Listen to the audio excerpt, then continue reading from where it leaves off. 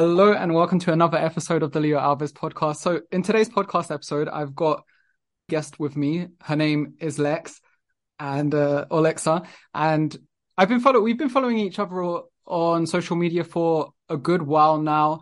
And she's another trainer based in New York. And to be honest, I'm not going to say too much because I'm going to let her introduce herself because there's no one better than herself to introduce herself. So I'm just going to fire it over to you. Maybe you can say, where you're from, what you do, how long you've been doing it, and then we can go from there, really. Yeah. So my name's Alexa. As Leo said, I go by Lex, whatever the people prefer. I am in New York City. I'm an in-person based trainer, but after COVID, I did expand to online. So I have some online clients and in-person. A little bit about how I got into fitness. Fitness has always been a part of my life. I was a competitive gymnast growing up. And then as I kind of outside that, you don't go to the Olympics or you just find something else. I kind of didn't know what I was going to be doing. And then after school, I thought I was going to go to law school and had that business major. But as the fitness was always a part of my life, I did like a year-ish in marketing. And then I was somehow, my sister's trainer was like, you should work here. So I left my job, some savings. I started at one of the gyms in New York City. And then I just realized how that was going to be the rest of my life. And that's where I built my online business and my in-person business. I was there. So I started in about 2018 in-person coaching. And then when COVID hit, I went online. So now I'm private for in-person. So I work for myself and I have clients that find me through social media, through friends, a lot of friends and family. And then I'm also online. So there's that combo of being out and about in the city, a lot of commuting, and then I'm also online. Nice. So you were a gymnast for a long time? I think a little bit, we crawled out of the womb doing some gymnastics and then we did it until 11. And then when I woke up one day and I realized, oh, I could break my neck. Because like children aren't scared of dying, they don't have that fear of we could get hurt. I woke up one day and I was in sixth grade and I was like, I want to go to the mall with my friends. This is scary. I'm over this, but it's actually become a huge part of my training now. And a lot of my clients will be like, I want to do handstands like you do. So that took a backseat. I was 11 when I quit, and then I got back into training, lifting at like 24. And so for quite a bit, I didn't do that. And then it kind of just picked back up and like riding a bike, and then I got back into it. Nice. So just out of curiosity, what made you want to get back into training? Like I was going to say at the gym, maybe it wasn't even at the gym that you started when you got back. But yeah, what was the thought process there? So it's funny. I guess I just like had an epiphany that like I was at that job and I was like, I could be promoted to the top of this company and I wouldn't be happy and there was something missing. And my family was like, well, you love fitness. You've always loved fitness. Can you do something with fitness? And I was like, well, I went to school for 4 years. We paid all this money. Am I going to be a personal trainer? And then fortunately, we're living in a time now where you are able to actually enjoy your job, work with people and do that. And so I started and I was like, you know what? We try this. We see how it goes. Fell in love with it. I realized how much I love working with different types of people. I work with everyone people as young as like right out of high school, college, so like that 18, 19 to like people in their 60s. So I'm getting to meet all these people I never would have met and work with them doing something I love and really like feeling like I'm making a difference. Whereas in my marketing job, maybe not changing lives as much and being able to really meet all these people that I never would have met before. Mm. Yeah, no, that's definitely, yeah, I can see where you're coming from with that, where, as a personal trainer, I only do online now, but I was working in a gym one-to-one for many years. And one of the things I miss most about it is you have these like one-to-one conversations with people just from all walks of life. And that was just, very, that was amazing. So that is one thing I definitely miss. But yeah, so so you started working out, would you say around the time you started, was it more like you're kind of doing this? And because I know why I started because to be straight up, I just wanted to, look better, mostly just for the opposite sex when I started as a teenager, partly because I had a lot of insecurities with my own body at the time when I was a teenager. Did you have maybe your own personal reasons why you started or? Yeah, so I think a lot of my history and what I went through is why I'm so passionate about I would say 98% with women now. So I came from that generation, which we're very close in age, where like, no, we didn't lift weights. There was a women's gym where I grew up in the basement. and you ran on the treadmill, you did the bicycle crunches in the corner. I was like an ex-cardio bunny. I was like a big runner. Didn't like running. I really didn't, excuse my language, I didn't know what the fuck to do. So like growing up, I was like, what do I do? I was like, I don't know. So everyone just ran. All the girls went to the gym. We ran, we did an hour. And then I thought I liked it. I thought I was getting like that post workout high. And then it kind of became like a routine where I just did it because I didn't know what else to do. And then I was, um, kind of like stuck. And I just did that for years and years and years. And then I actually ended up hating it. And then I kind of woke up one day and I was like, this cannot be it. This is not. And I wasn't getting the results that now I would say I know how to get, right? So every girl growing up, they're like, I want that sculpted look. I want that quote tone look, right? They don't know how to get there. And so after actually becoming into training, it wasn't even before I actually became a trainer and I had to learn like, oh, what am I doing? So that's why now I'm so passionate about, I mean, there's so much information out there, but what I know now, I try to bring to all my clients, which is obviously lifting weights gives you that sculpted look. And then obviously eating is a really big part of it, right? It's like 90-10. And so that running, when I was running in the past, I felt like, oh my God, I'm starving after this. This is crazy. And I was eating so much back. I think that's like one of the biggest mistakes people are making is that they're running, eating back more. And then it's this vicious cycle of running, eating, and they don't know how to get to their goals. And so to your point, ex-cardio bunny, I'm now big into lifting weights and I incorporate gymnastics into my training because I genuinely enjoy it. And then I'm big into my step count. So I feel like I've just found that great balance of obviously cardio is good for heart health. You're not going to catch me on that treadmill. It's been so many years running. However, in New York City, I will sprint to that subway. I am making those subways. I have enough of that endurance. And so there's that happy balance of a little bit of cardio and then lifting weights and feeling better and then obviously eating well. And so what I bring now to my clients that are like, how do I look like that? How do I get that? Is I teach them how to lift weights. So I work with a lot of people that have never touched a weight before. And then now they're hip thrusting 300 pounds. They're squatting. They're enjoying their workouts. They're feeling better. They actually look forward to training. I have girls that had never walked in the gym and now they're like 3 days a week, loving this. When can we do next? And then some of them that moved away maybe during COVID or before are going to the gym alone. I'm like, I need to teach you how to do this alone because this is for life. And there are my online clients now. And so I get so passionate about it because I feel like I spent a good chunk of my like early 20s, probably late teens, stuck on that treadmill, the cardio bunny group. And now I know what to do. And I just want to help more people that don't know how to do what I'm doing, teach them how to use the weight room because so much better and happier and like genuinely the best part of my day. And my clients say, they'll say is like their workouts because they feel so much better after. Whereas running, I felt like, oh, gotta do this. I gotta do this so I can burn those calories. Mm. And now I'm like, we gotta build that booty. No, that's awesome. I loved all of that. There is like so many potential ways that I can take the conversation down now because a lot of things were coming to mind as you were talking. And one thing that you said that I could 100% relate to was where you were in this like cycle of just consistently training and always showing up. But after a while, you realize like you're not getting any results. Like this can't be it. I don't know what I'm doing wrong. I was there and I was going to the gym when I first started for like, I think it took up to 2 years before I was like, nah, like I'm way too consistent for someone who's not getting any sort of like visible results.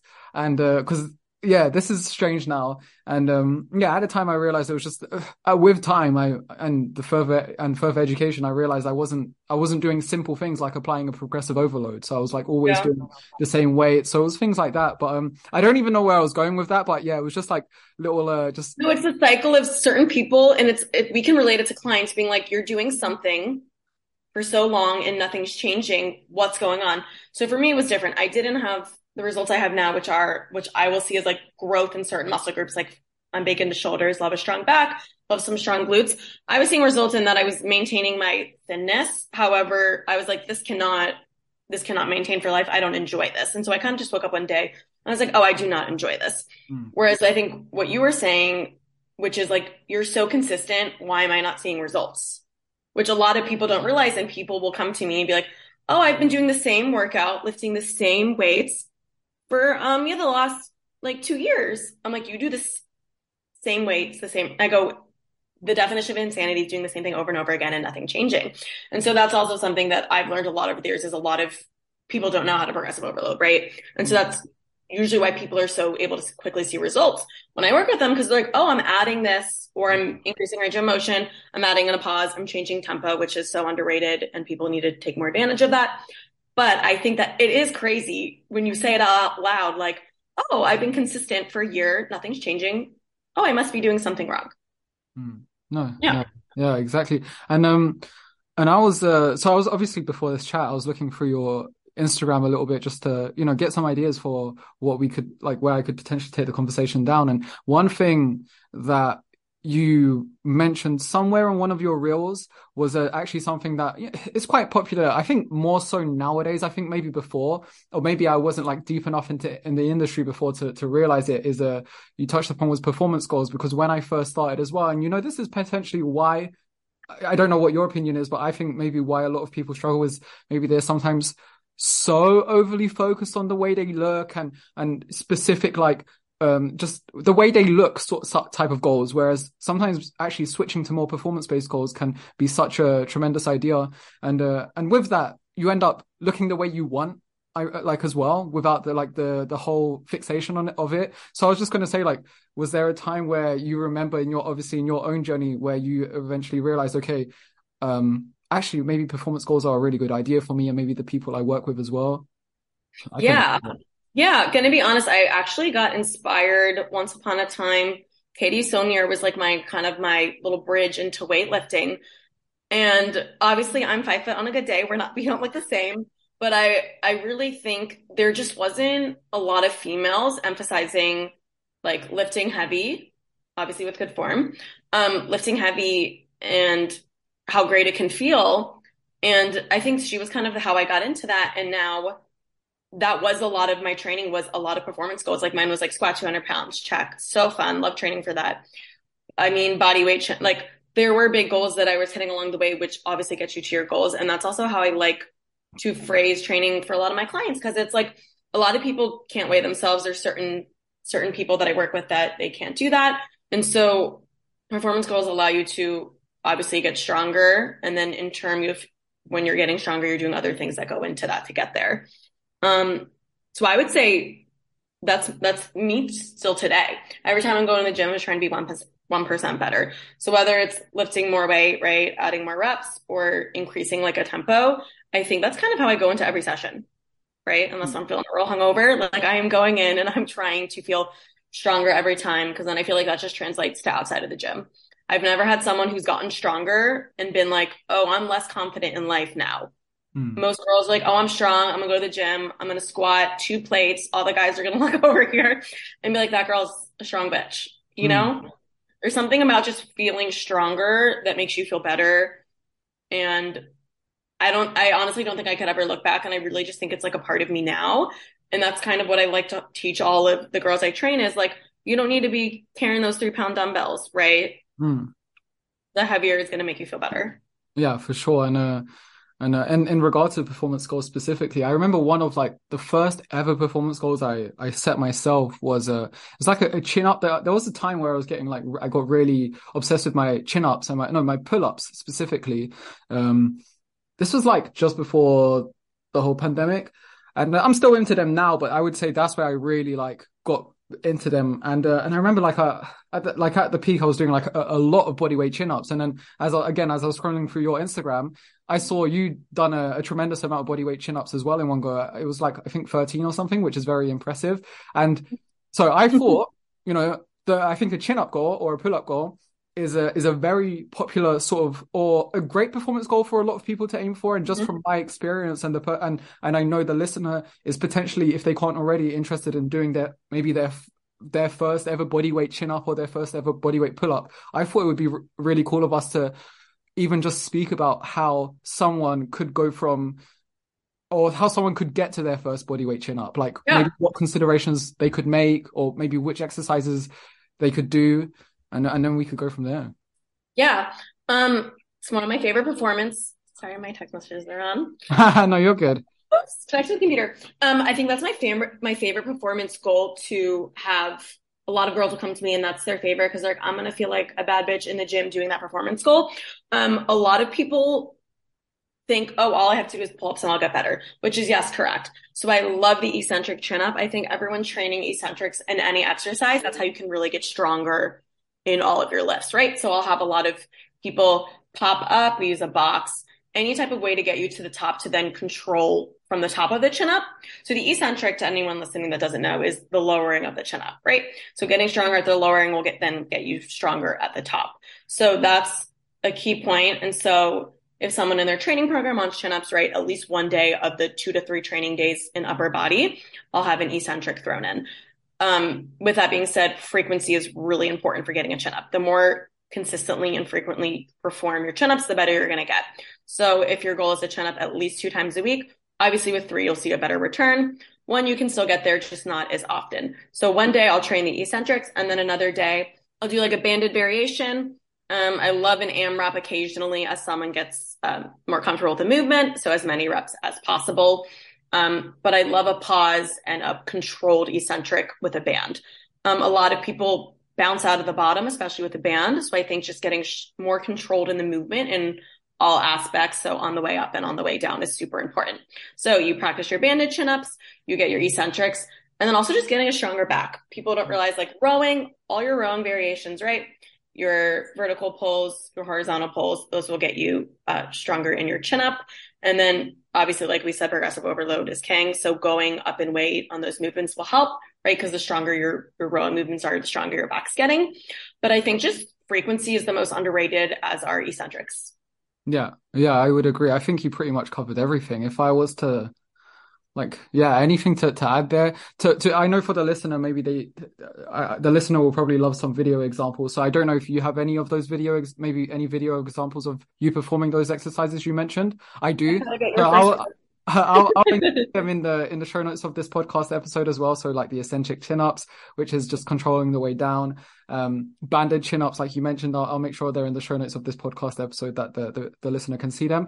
But yeah, other variations as well. Like I really like dead hangs. I think is the name. So where you just hang from the bar, that can be quite a Yep. good one. I remember I practiced that, and it's like you said, just frequency and then progressively overloading them over time. And I think, you know, the reason why I'm about to say what I say is just because of a chat I had the other day where one of my online members, she mentioned, so we're going to start working towards our chin up, and she mentioned, okay, so she tried a dead hang the other day. And she mentioned, she was like, oh, I could only do it for 4 seconds. So what should I do? Like, I don't know what to do because, you know, it's only 4 seconds. And I was like, 4 seconds is fine. Like, the important thing is now next time you do it, aim for 5.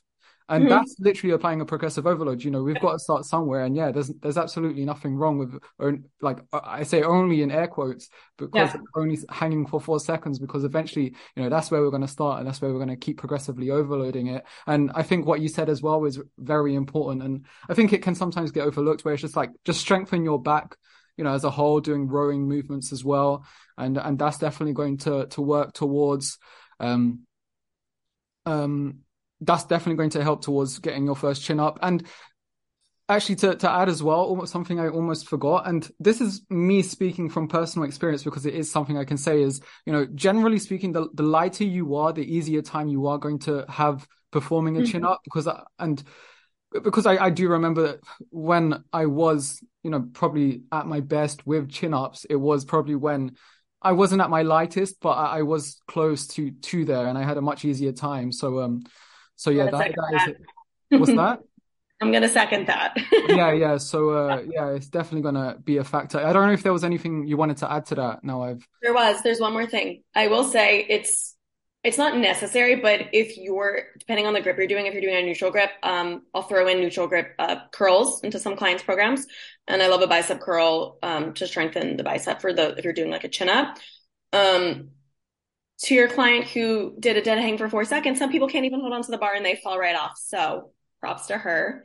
That is a movement I really like. And then with that being said, a hollow hold builds to your dead hang, which builds to the chin up.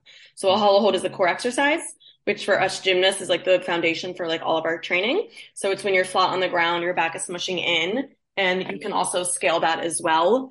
But I love that for all movements because your core is so important for your chin up. And the reason a lot of people swing back and forth on the chin ups is they're not engaging their core, and they're not squeezing their glutes. So if you're listening and you are swinging all around the place, you don't know how to stop it, build your core, right? The hollow holds, and then also squeeze your glutes like there's no tomorrow, and that will help with the swinging. Okay. And now, yeah, very good, very well mentioned. And now I've got the follow-up question I have is a bit more of a selfish one. And it was actually just more me being curious, like what type of approach you took, because there's a lot of different, maybe there's a lot of different approaches that you could potentially take. But yeah, like what was your own personal approach to maybe get from maybe your first one or two chin-ups to then being able to do 13 bodyweight chin-ups, just out of curiosity? So I'm going to go back to my point on frequency and consistency. So and I've had other clients who got their first one and then they kind of come in and it's really exciting because the first one comes and then you're like, how do I keep progressing? So with that is your training of the chin up has to be at least 2 to 3 days. So let's say you get your first one. How do we get more? Okay. You keep doing the banded even though you have one, and then you just add reps to that. And then it's really just tracking those reps. So let's say you're doing 3 sets of 6 to 8 with a band. Obviously pushing for as many as you can. I think the biggest mistake, which is a key point, is with chin-ups. A lot of people will push every set to fail. I'll always tell my clients, save 1 or 2 reps in the tank. So if I'm shooting for 6 to 8 and you're on an assisted machine or you're on a band, save at least 1 or 2 reps in the tank so that you're not fully fatiguing, so that set 2 and 3 is not shit, right? If we want to do 3 sets of 8 with a band and then you do 12, you're going to end up doing like 12, 5, 3. And I've had people play it out who get really, really excited and they keep wanting to go. So the key point is stay 1 or 2 reps in the tank when you're pushing your sets with like an assisted band or an assisted machine. And then the frequency and keep notes, and then you'll just progress it over there. And then I think a lot of key points with this also is a lot of people get excited with the chin up and they want to just cheat their way up and curl their shoulders forward and be rounded.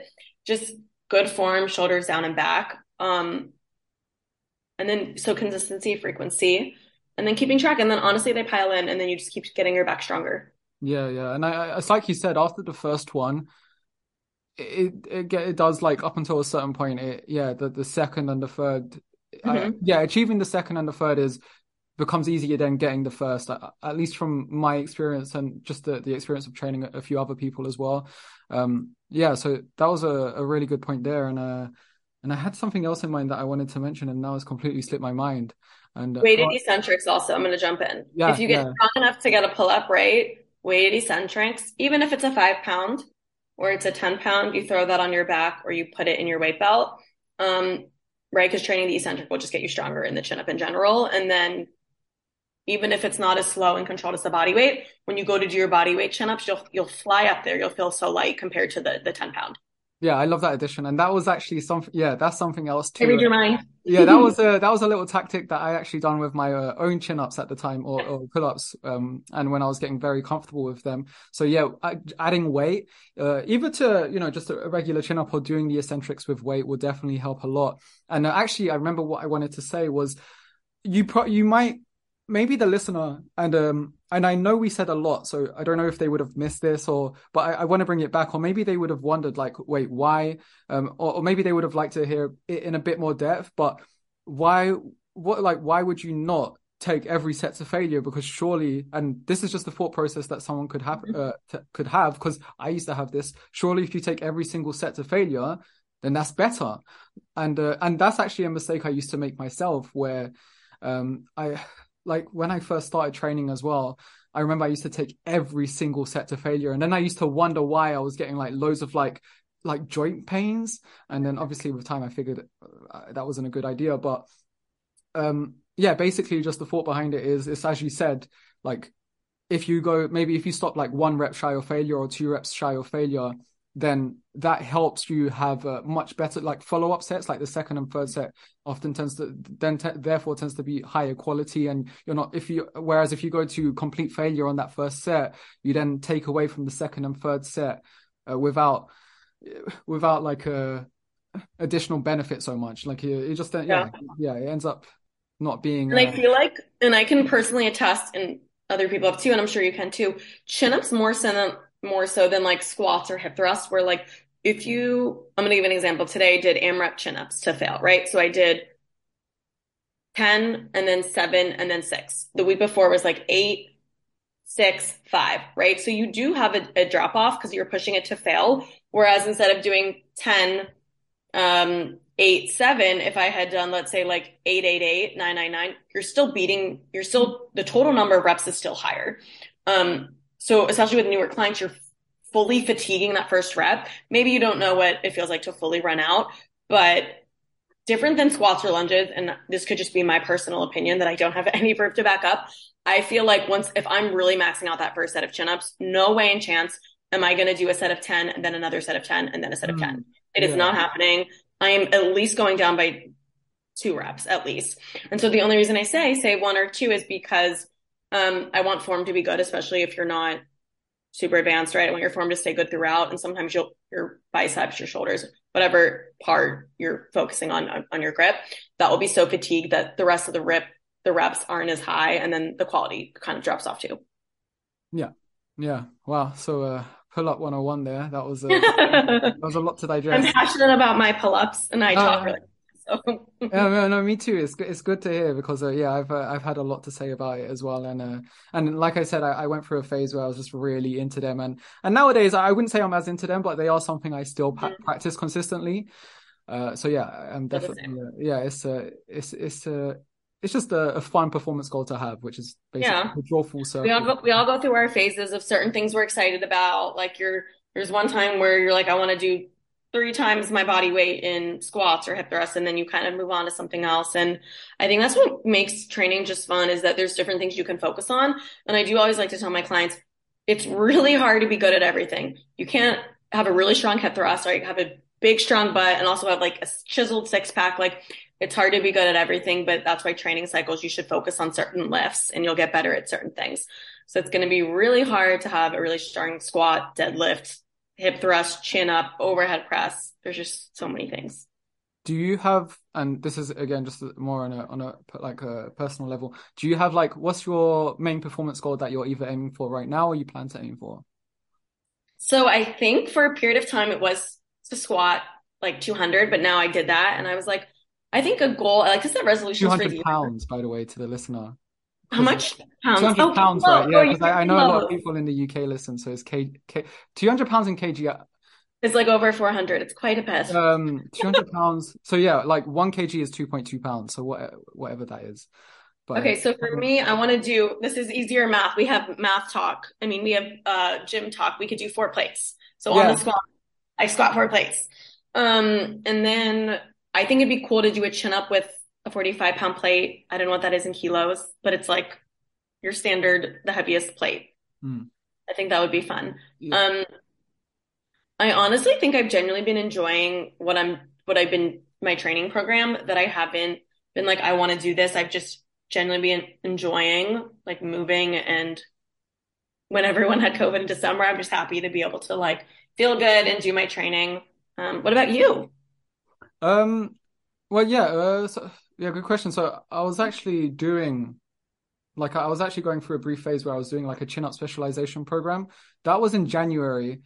No, that was in February. In March, I've been kind of like doing whatever, like I haven't been like focusing on one thing, and I think I'll do that until for the rest of March, and then in April, I plan to go like to maybe more of a barbell specialization, a barbell bench press specialization program because that's one exercise I feel like I've never really like. I've got like an itch to scratch with it, and I feel like I've got a lot of progress that I want to make with it because it's not something I've really ever dove deep into. So I've Mhm. got one a program from Jordan Sayat that I plan to follow, which I think is going to be fun for that. I'm doing a calculation on my calculator to talk kilos. Okay. I did have a hip thrust goal because it's booty building season because it's the winter here in New York. So we're in March, which means it's still a little bit cold. So we're eating a little bit more. Hmm. So I want to do 400 pounds in pounds and then kilos. What is that? 181. It's like 182 to hip thrust. Okay, yeah, Yes. that's very So we're strong. gonna add that to the goals. Good luck with that. I'm Thank excited. you. Um, yeah, so but yeah, that's pretty much it from me for performance goals. Was there anything you wanted to add to that before I bring up the next point that I actually had in mind? Uh, I think we gave the performance goal the spotlight it deserves because I think when a lot of people go performance goal, it really is just like a different life because I think it gives people something to focus on. Because Mm. without training, you need something to focus on, right? So people have weight on the scale, they have their calories they have to hit. If you're not doing that, maybe like what is there to focus on? So it's like, oh, a performance goal. We need goals, we need a purpose, we need things to look forward to or to accomplish to be like, oh, this is my purpose.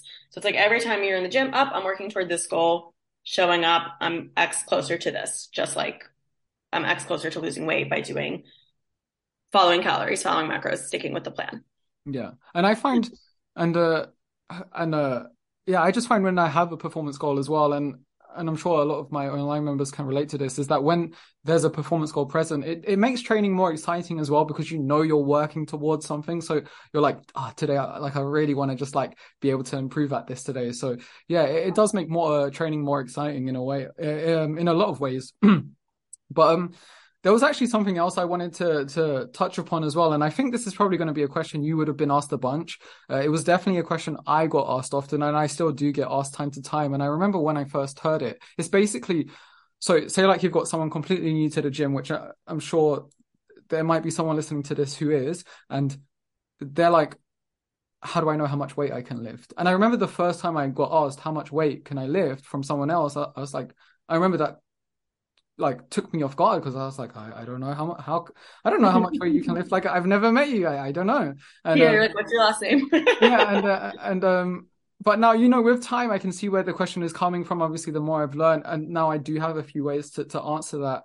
But yeah, I think that could be like a good subject to touch on, which is like how can someone who's maybe brand new to the gym figure out how much weight they can lift? Yeah, good question. I think a lot of people underestimate, especially women, because I work with women predominantly, and they've told me, wow, I can't believe how much weight I lifted. Like, this is crazy. They still don't believe it. So number one, I think a lot of people underestimate how much they lift. The first thing I like to ask people is 1 to 10, 10 being like, we are dying. This is so heavy. It feels like a car's falling on my face. 1 to 10, how do you feel? 5 is we're chilling. 1 is this feels like nothing. We want to fall in the 6, 7 range. I think in the beginning, a lot of people don't understand what an 8 truly is, like an RPE Mm. feels like an 8.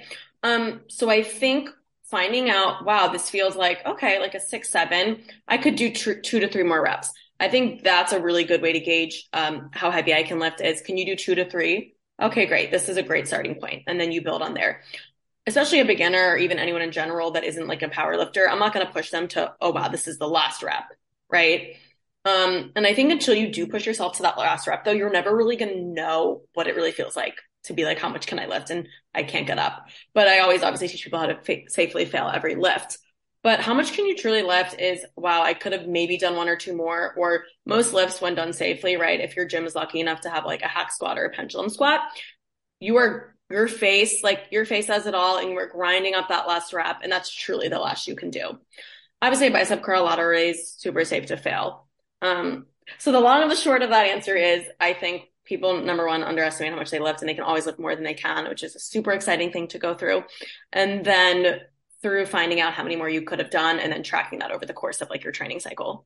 Yeah. I think it's like you said, yeah, I think using the RPE chart is Mm-hmm. a very good method. And as you said, yeah, just getting around that 6, 7, 8 6, 7 RPE when you're first starting out can be a good idea. And if you don't know what that is, so let's say, so 7 out of 10, it would basically be like 3. So if you were to go for like a 9 out of 10, that would be you had 1 rep left in you. 8 out of 10, you'd have 2 reps left in you. So if you were going for a 7, you would probably have about 3 reps left in you, which might not sound like it makes much sense right now if you've never really lifted weights before, but after you've done it maybe 1 or 2 or 3 times, then you'll start to understand that feeling more. I think a really good idea to have like to add to that as well. So to add to what you've already said, could just be the like why we have rep ranges as well. So let's say you're aiming for a rep range of, I don't know, on squats, you're aiming for like 8 to 10 reps. You know for a fact that okay, you can maybe pick up. It's always better to start lighter, by the way, than heavier. Just when you're first starting out, because obviously if it's if you pick up something that's too light, you can just simply increase it. But if you pick up something that's overly heavy, then there's always a bit more of a risk. But as you said, most people do maybe end up sticking with the lighter weight for too long and don't understand, they are stronger than they think. But again, it is a bit like it's better to start a little bit lighter. And again, you can always just increase the weight within that session or over time a lot more simply and using that rep range as a guidance. So if your goal is 8 to 10 reps on a specific exercise and, with a certain weight, you get 10 out of 10 reps, then for a fact, okay, I'm ready for the next increment up for sure, because you've maxed out the rep range already. Like, where else can you go from this point? So just using those rep ranges as guidance as well can definitely help give you clarity on how much weight you can lift. Yeah, and that's also, I'm going to jump on that. And that's also why I like using rep ranges as opposed to 3 sets of 8. Oh, like what if you could have done 9? When could you have done 10? And I'll always ask people, and I can always look at for in person and then also online if they're recording, right? You could have done 2 more. And they're like, yeah. I'm like, well, why didn't you do it? Right? Because you probably had 4 more if you did 2 more. So that's why I like a range. And I think the strict set of 3 sets of 8 or 3 sets of 6, whatever it may be. I love an 8 to 10, a 10 to 12. I think a range is important. Some people, we love an overachiever, will shoot for that higher end, and some people will go lower. But you know what? It's always good to have that option, because if you could have done 1 more and done 9, do the 9. So I love a range, and I love when more people are using it. Yeah. But yeah, that's I think that's pretty much what I had to say about that. Was there anything you wanted to add to that before I go on to the next final part? No, I think we did a good job. Okay. Yeah, we did do a good job there. So yeah, sometimes in some podcast episodes, I like to go through like a mini like overrated, underrated round, and I had like some fitness, like there's only 5 points here that I could come up with, some fitness related, some non-fitness, and I just thought, obviously feel free to go in as much depth as you want, or if you don't know, you feel free to say that as well. But yeah, so first one, pre-workouts. Ooh, I'm gonna say at the moment, I think it's rated appropriately. I think there's a period of time where it was so overrated. What I will say, and make the fun game boring, is I think saving your pre-workout for like your harder training days or when you're really tired is so key.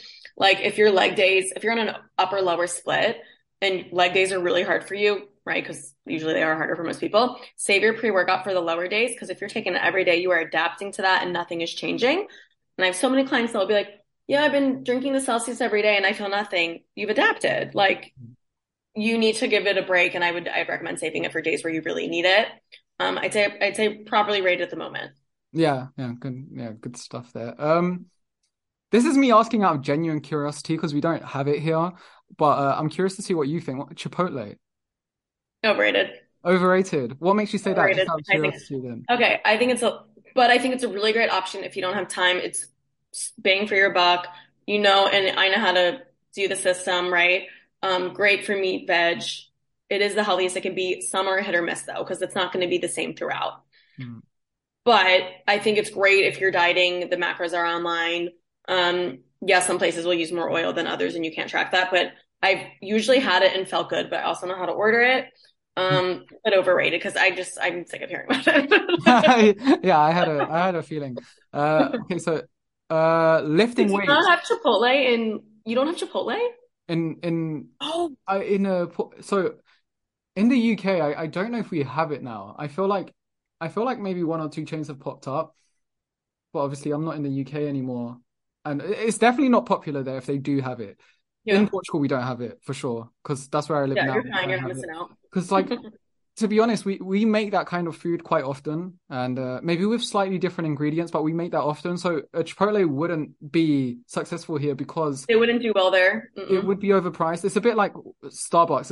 Starbucks couldn't take off here just because, okay, maybe it's cool, it's decent coffee, but it's just overpriced. Whereas people here, you can go to any coffee shop and get a better coffee for very cheap. So yeah. So yeah, that was just it wouldn't really work here. That was a good one.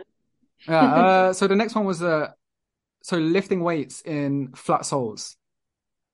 So this is something like Converse, you mean? Yeah. So like Converse, yeah, just anything with like a flat sole at the bottom, because I know this is spoken about sometimes, and I think it's something maybe. I'm big into this. I'd say Um, well, I like a flat shoe. It's a two-part answer. I barefoot lift for squats and like Romanian deadlifts. I don't deadlift.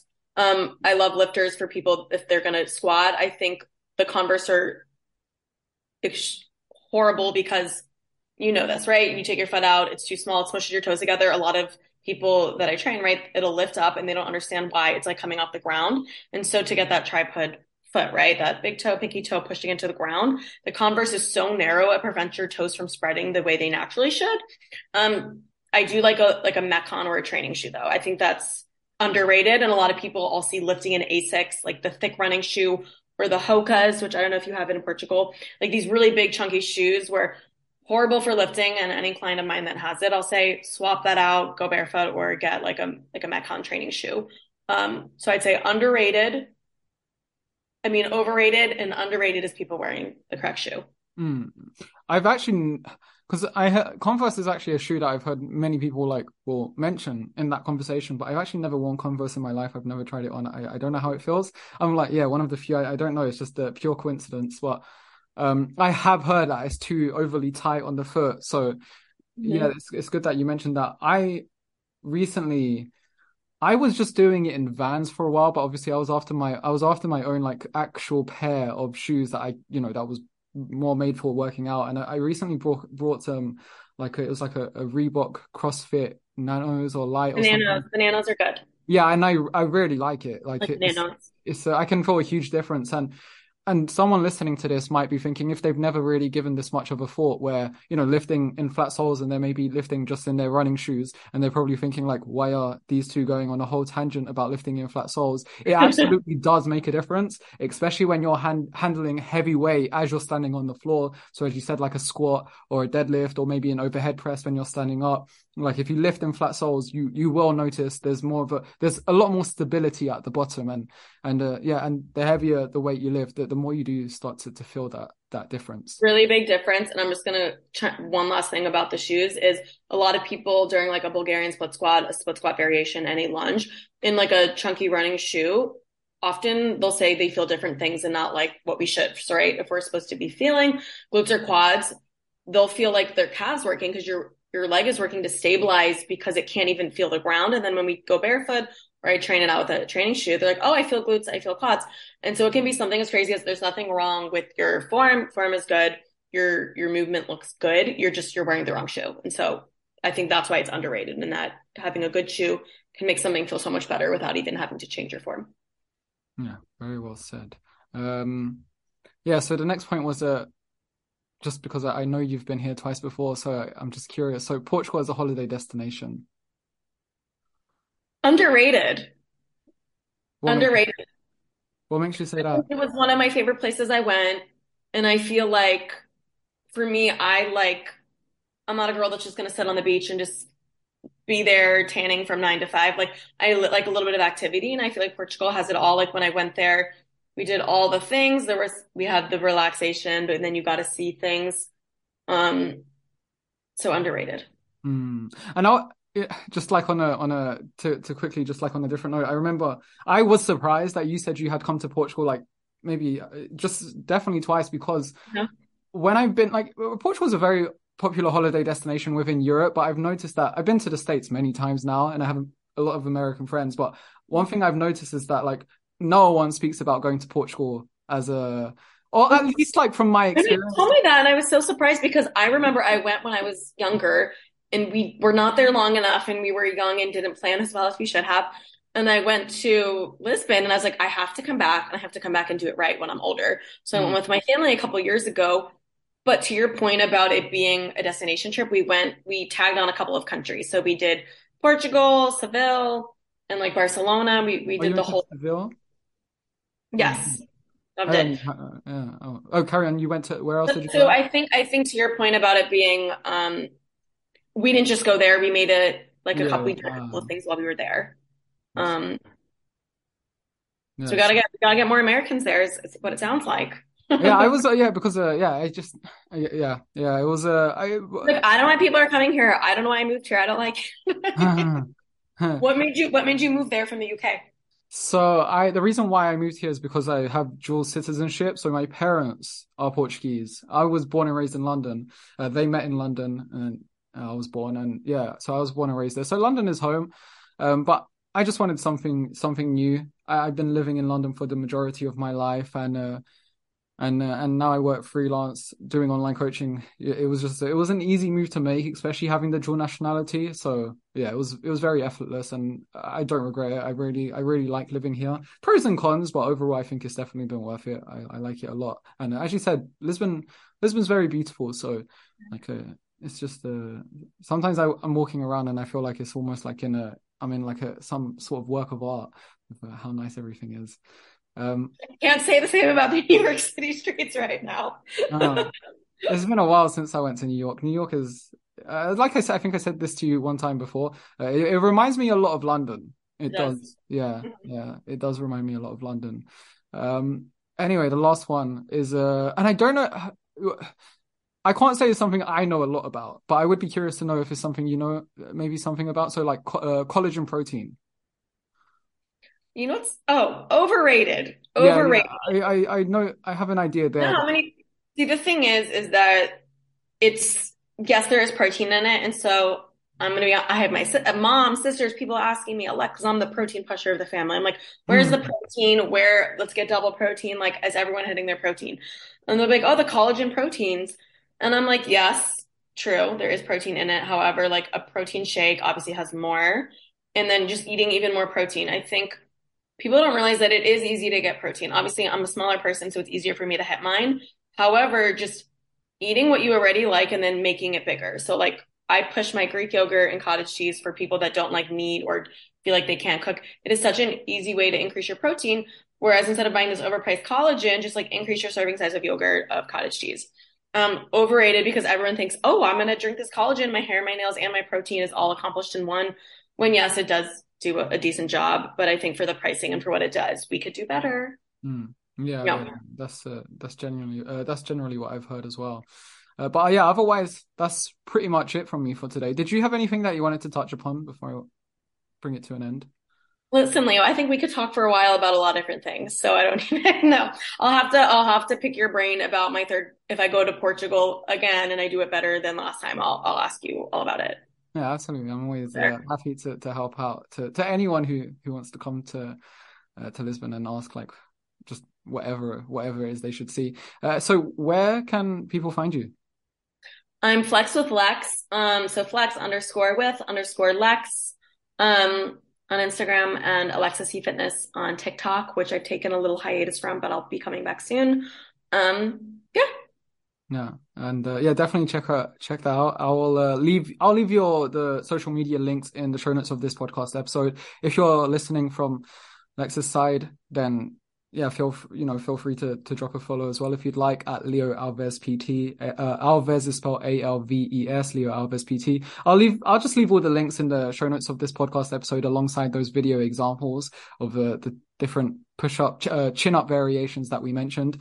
But otherwise, thank you very much for coming on. I appreciate that, and I had a lot of fun in that chat.